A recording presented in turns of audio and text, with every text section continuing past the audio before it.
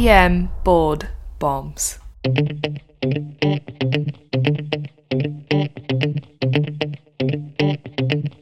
Now, here's Doctors Iltafat Hussain and Blake Briggs.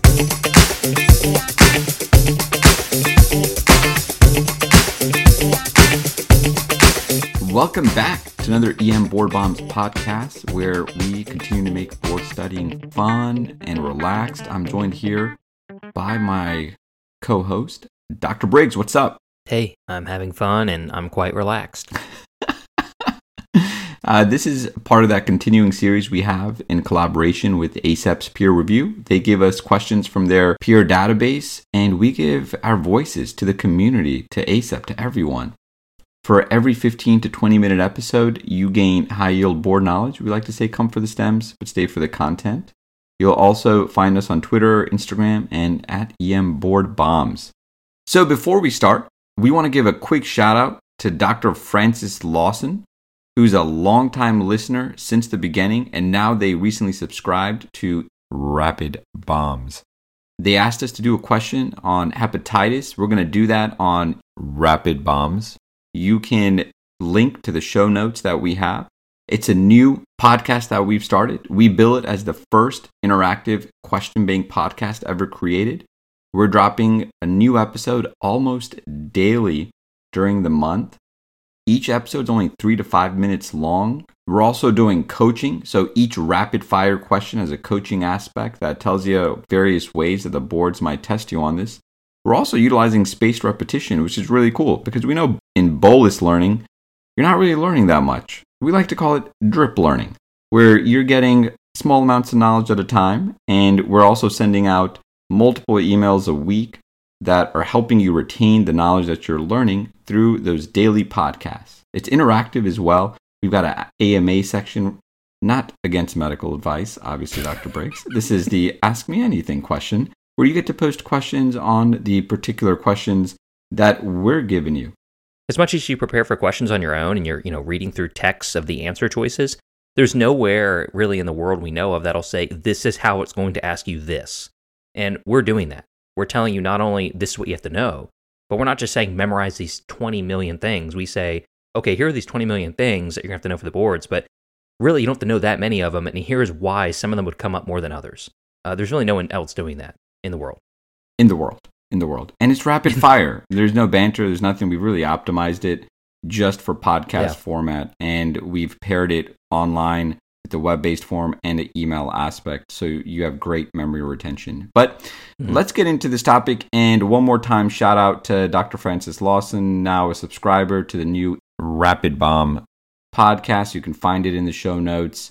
And we'd also like to give a thank you to everyone else who subscribed to the new pod and is supporting us through that avenue. It's awesome. We really appreciated the support. It's been awesome. Here's this Pier 9 question.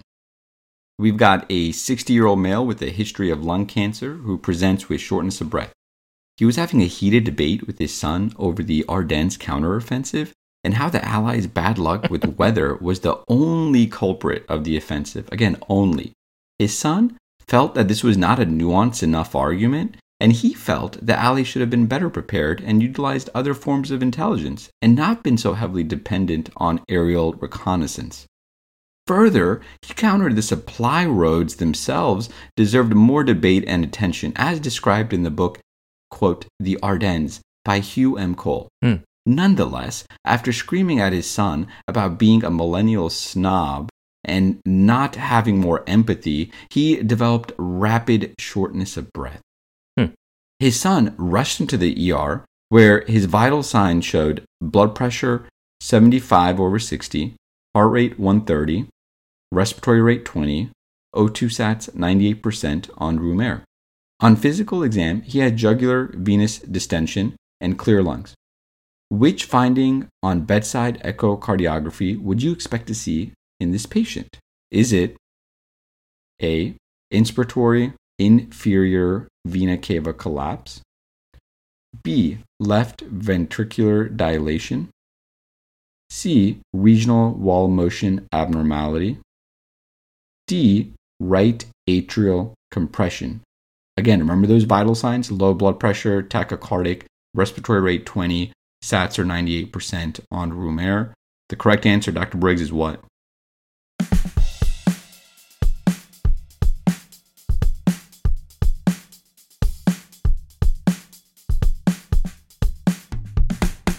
Correct answer here is going to be D, right atrial compression.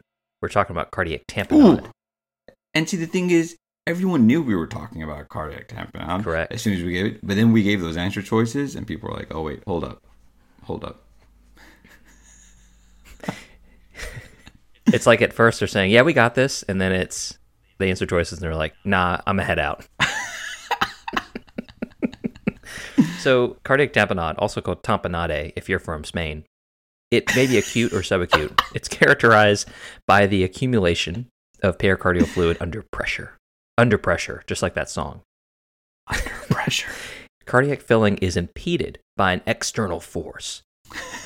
The normal pericardium can stretch to accommodate physiologic changes all the time in cardiac volume, right?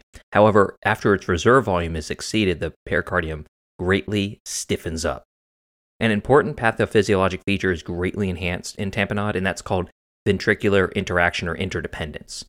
And this is basically the hemodynamics of how the left and right heart chambers interact and how they're directly influenced by each other to a much greater degree than normal when there is a influence of tamponade. This patient displays classic signs of cardiac tamponade. In fact, this patient has 2 out of the 3 signs of Beck's triad. You remember Beck's triad from medical school and forgot it because you realize you'll never see that in real life. So, in general, Beck's triad, let's remind ourselves, is hypotension with a narrowed pulse pressure, distended neck veins, and muffled heart sounds. I'm still waiting for the day when I'll hear muffled heart sounds. So, no joke, a med student once told me, I think I heard muffled heart sounds. And I was like, wait, are you serious? And I was like, how do you know? And they're like, I don't know. They were hard to listen to? I don't know. And then I went over to the patient, and it was a morbidly obese. They're on their iPhone? Morbidly obese male. Yeah. Morbidly obese male. Yeah. It happens. So this patient has 2 out of the 3 Beck's triad, which is hypotension and distended neck veins. Now, first, let's talk about what can precipitate tamponade. And remember, this podcast here, we could spend all day talking about the treatment, the management, and the pathophysiology of tamponade. It's truly fascinating. We're simply telling you what you need to know for the test, and really just the steps behind this, kind of what your pathophys questions are going to be on tamponade.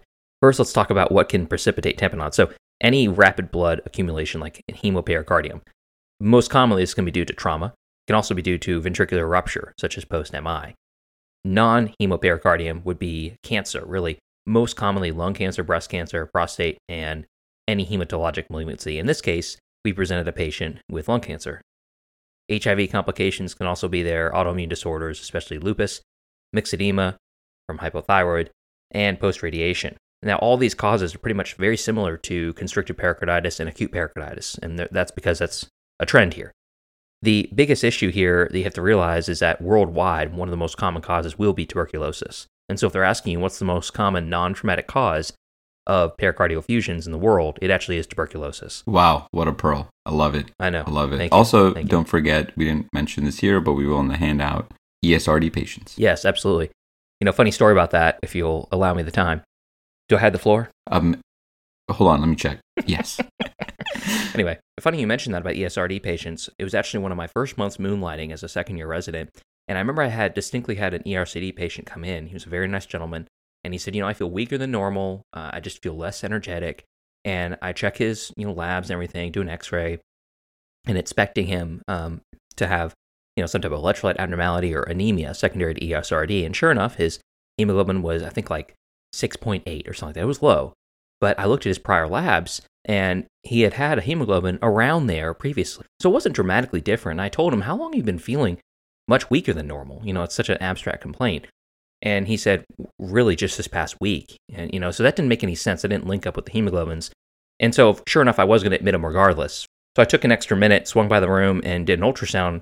And because the heart looked a little bit larger on the X-ray, but not really anything crazy. And I saw a massive effusion. And he was just sitting there talking on his phone and everything. So, of course, he didn't require an emergent therapy, but it was a good example of not anchoring on this one thing when you think, okay, ESRD patients, they're particularly high risk for pericardial effusions. I've seen numerous articles on them. So in the back of your mind, when you're working in the emergency department, when you're thinking fluid overload, ESRD, or just fatigue, ESRD, I have a very low threshold, aka almost all the time, I will do a quick bedside ultrasound to look for pericardial effusion. Huge. Another pearl dropped. Love it. Thank you. Why don't you go into the Beck's Triad stuff? And yes, because Beck's Triad, all as you already knocked the wind out of my sails, is so common, right? No. Beck's Triad is only present in a minority of cases of acute tamponade. Physical exam findings, such as sinus tachycardia, even in the absence of frank hypotension, may be the only thing that indicates significant hemodynamic compromise from cardiac tamponade and may serve as an indication for immediate pericardiocentesis. Let's repeat that. In real life, a patient with tamponade can be considered unstable even if their blood pressure is normal, or air quotes, normal, right? So critical. Now, let's get into the whole Kussmaul sign. This is the whole absence of an inspiratory decline in jugular venous pressure. That's going to be seen a lot, right? No. That is not usually seen in cardiac tamponade. Oh, maybe chest x-ray, right? That's going to help you out a lot. No, not really. Fake news. It's not going to be that helpful, unfortunately.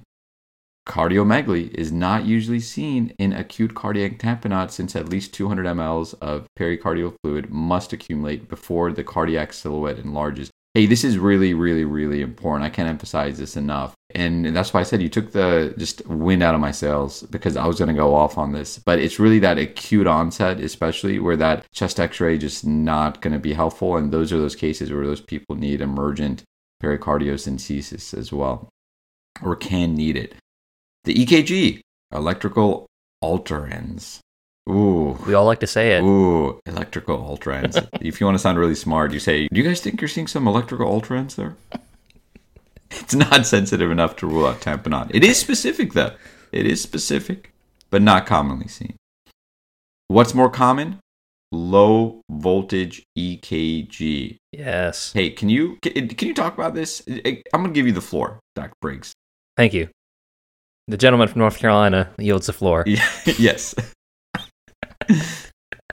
Amplitudes of all QRS complexes in limb leads are less than 5, or amplitudes of all QRS complexes in the precordial leads are less than 10. Ooh. That's a low voltage EKG. And the reason for that is the low voltage EKG is due to all that fluid accumulating. Now, there's other causes of low voltage EKG, and pericardial tamponade, of course, is not the most common cause. Hypothyroidism, really just body habitus, obesity would probably be the most common. And there's other causes, electrolyte abnormalities, all that, but really the most scary one you don't want to miss is this, tamponade. Correct. Really the most important part of diagnosis is going to be, as we've hinted at earlier, is bedside echocardiography. And that can rapidly confirm this diagnosis, and it's used to guide, needle decompression if you have to do an emergent pericardiocentesis. The days are over when we're doing blind pericardiocentesis. How silly. Oof. You have an ultrasound that's ready to do it, and if you can do an ultrasound guided IV, I kid you not, you can do an emergent pericardiocentesis, no problem. Yes, you can. The presence of pericardial fluid is obvious with a bedside ultrasound. If you know how to do an echo, you're going to not miss a pericardial effusion if you're just not paying attention. So additional ultrasound findings in cardiac tamponade include, and here were the answer choices: 1, right atrial compression, right ventricular diastolic collapse, and a dilated inferior vena cava with a lack of inspiratory collapse. All this makes sense. We have external fluid pushing on the heart, compressing the right atrium and the right ventricle, and dilating the inferior vena cava. So patients with cancer, like lung cancer especially, like the patient in this question, they're at increased risk for developing effusions in tamponade. And patients with hemodynamic compromise, of course, will need emergent pericardiocentesis. Hey, Iltefat, why don't you get into why the other choices are wrong, and we'll wrap this up. Sure. So, inspiratory collapse of the inferior vena cava noted on bedside ultrasound can be seen with hypotension and can be due to septic or hemorrhagic shock, as well as other conditions that decrease the central venous pressure. Patients with hypotension, however, typically do not present with jugular venous distension or muffled heart sounds.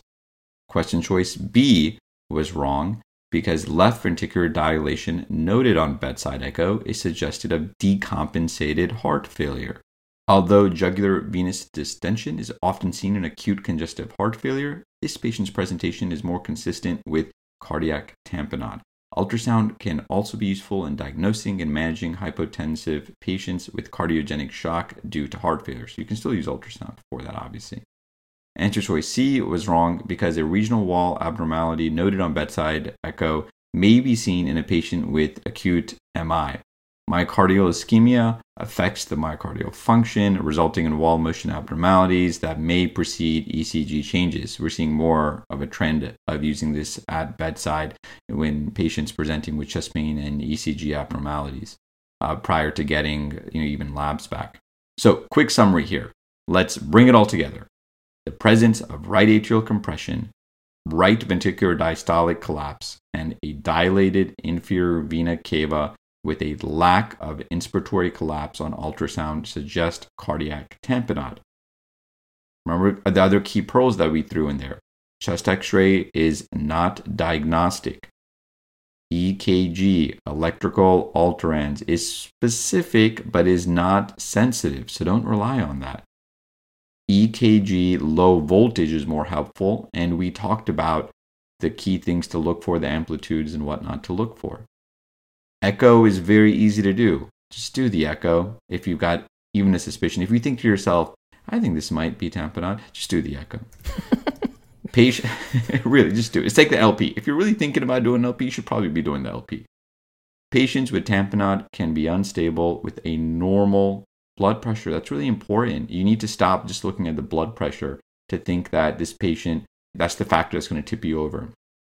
Look for mental static changes, look for extreme tachycardia and changes in pulse ox. These tell you that you should do an emergent pericardiocentesis. Even removing a few mLs can help the patient dramatically.